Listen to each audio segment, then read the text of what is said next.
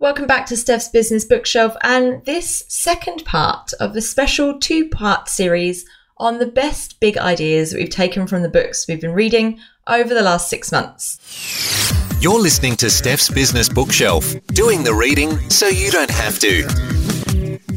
So the podcast is 6 months old and we've shared so many different books and ideas, so it seemed very fitting to have a quick recap. So over last week and this week, I'm sharing the 10 favourite big ideas that I've taken from the books that we've been going through. Last week I shared the first 5, so if you haven't listened to those already, I obviously recommend you go back and do that. And today, I'm be sharing the next 5, so numbers 6 through to 10 of the 10 best big ideas from the last 6 months. If you're new to the podcast, then welcome. Each week on Steph's Business Bookshelf, I share the 3 big ideas I've taken from the best business and non-fiction books I've been reading. And as we're now 6 months into our literary adventure, I wanted to share my 10 favourite big ideas from the over 60 that have featured on the podcast so far, all with the theme of work. Whilst not all of these books are specifically about work, I've pulled out some of my favourite lessons that will help you work smarter, think bigger, and team better. Partly because I find the world of work very fascinating, and partly because of the work I do myself, which is helping teams to become better teams and work better, more effectively together through things like culture change and team transformation. So let's dive into part 2 of this special with the next 5 big ideas that I've taken from the last 6 months of episodes of Steph's Business Bookshelf. Big idea number 6, look out for your DNA. And this was taken from Fierce Leadership by Susan Scott. Because your sticky fingerprints are all over the place. From the team member who isn't performing, and yet you've avoided giving any real feedback to over the last year, through to the mind-numbing management meetings you hate attending, and by the way, you haven't prepared for properly for the last 6 months. The chances are you're not helping these situations. In the book, Susan talks about looking back over what's not working and just seeing how do you contribute to that. I really love this idea because it's one of the favourite questions of mine that I put to some of my coachees or people I'm working with, say when they complain about something, is asking, and how have you contributed to that situation? Because the chances are that your fingerprints or your DNA, as Susan says, are going to be in there somewhere. So apply this yourself. Pick one thing that's not working in your team and give it a really good hard look, harder than that, and look at how you contribute to or exacerbate the problem, and then correct. The big idea number 6, look out for your DNA. Big idea number 7, what got you here won't get you there. And this was taken from the book, What Got You Here Won't Get You There, by Marshall Goldsmith. Many people succeed in spite of their behaviours, rather than because of them. But it's easy to confuse the two and assume that your ability to get to the point, which might actually mean abruptly cutting people off and stopping anyone actually coming to you with ideas, is your golden ticket to the big time. At some point though, this behaviour is going to become a problem and stop you progressing further in your career.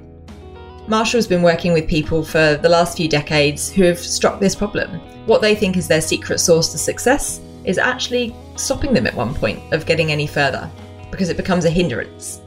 You can apply this thinking yourself by considering what you believe to be your greatest strength, and then flipping it on its head. What would it look like if that strength was overused, or wasn't even a strength at all? How would that manifest? And then test this with your team, your family, your friends, and ask them if they see that behaviour in you sometimes, and listen to them. And then it's thinking about tempering that, which might be useful to get a coach or work with some mentors or those around you to help adapt and use that strength for good. So that was what got you here, won't get you there. Big idea number 8, if it's not a hell yes, it's a no. And this was taken from Essentialism by Greg McKeown. This is the idea that we sometimes make bad decisions and we say yes to everything, which means there's a big opportunity cost. So in the book Essentialism, Greg talks about really challenging what we're doing. It had very similar ideas to the Cal Newport books, particularly Deep Work and So Good They Can't Ignore You, about the idea that we're all doing too much and we're all at the mercy of other people's agendas and particularly digital distractions, which means we make bad decisions and we say yes to too much.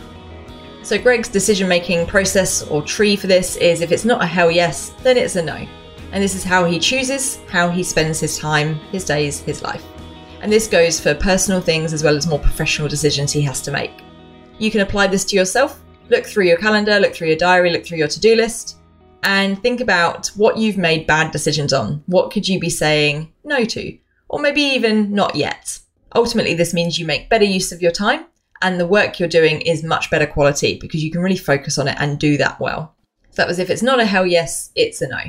Big idea number 9, consistency is key. And this is from What You're Gonna Do with That Duck by one of my favourites, Seth Godin.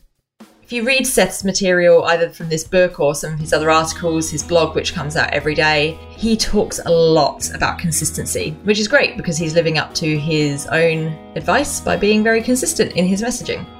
Consistency is key, just getting things out, moving things along, shipping. He talks a lot about just shipping it and just moving things out, because what is more important is getting the runs on the board, getting the hours in, getting the process done, rather than necessarily making things perfect or getting it right. It's actually the consistency of habit that will make you successful. And what a lot of people miss, and this is argued by not just Seth, but by a lot of other people as well, what a lot of people miss is they're looking at the wrong things. They're asking, what pen does that author use? Because that must be what makes them successful. Rather than asking what time are they getting up and how many words are they writing every single day and how many hours they're writing for every single day. Because it's that makes people good. So apply it yourself. Think about what habits, what processes, what outcomes you want, and be consistent.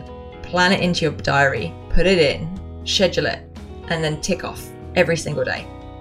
How are you being consistent? That was number 9. Consistency is key. Finally, big idea number 10, and definitely one of my favourites from a book that I really enjoyed, was Be a Diplomatic Rebel, from Originals by Adam Grant. This book is all about smashing groupthink, moving away from everyone just doing the same thing and over again, just because that's the way we've always done it, and thinking more about creating good, original, new ideas. Adam gives lots of good information and good insights on how to do that and how other people have done this. And one of my favourites was being a diplomatic rebel.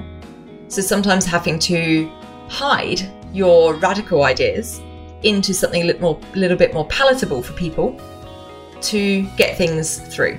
It might also be, as one of the case studies in the book, an engineer challenged Steve Jobs around some of the process when they were creating new products. And she said, look, I don't think that this new process was going to work. Give me a month and I'll prove that there's a better way. So she was quite diplomatic about it, but she was also rebelling, and this was against Steve Jobs, who isn't exactly known for being super approachable. So you can apply this yourself. You can be a diplomatic rebel by finding little challenges to take on at work. What's not working? How can you challenge that in a diplomatic way and bring people on board? Get the right people on side. Maybe it's some little challenges, some mini adventures that you put together to challenge a process or a system or a way of doing things. But being diplomatic about it is probably going to get you a few more fans and make things happen a bit quicker than if you are too radical sometimes. So that was Be a Diplomatic Rebel. Quick recap of these 5 biggest big ideas.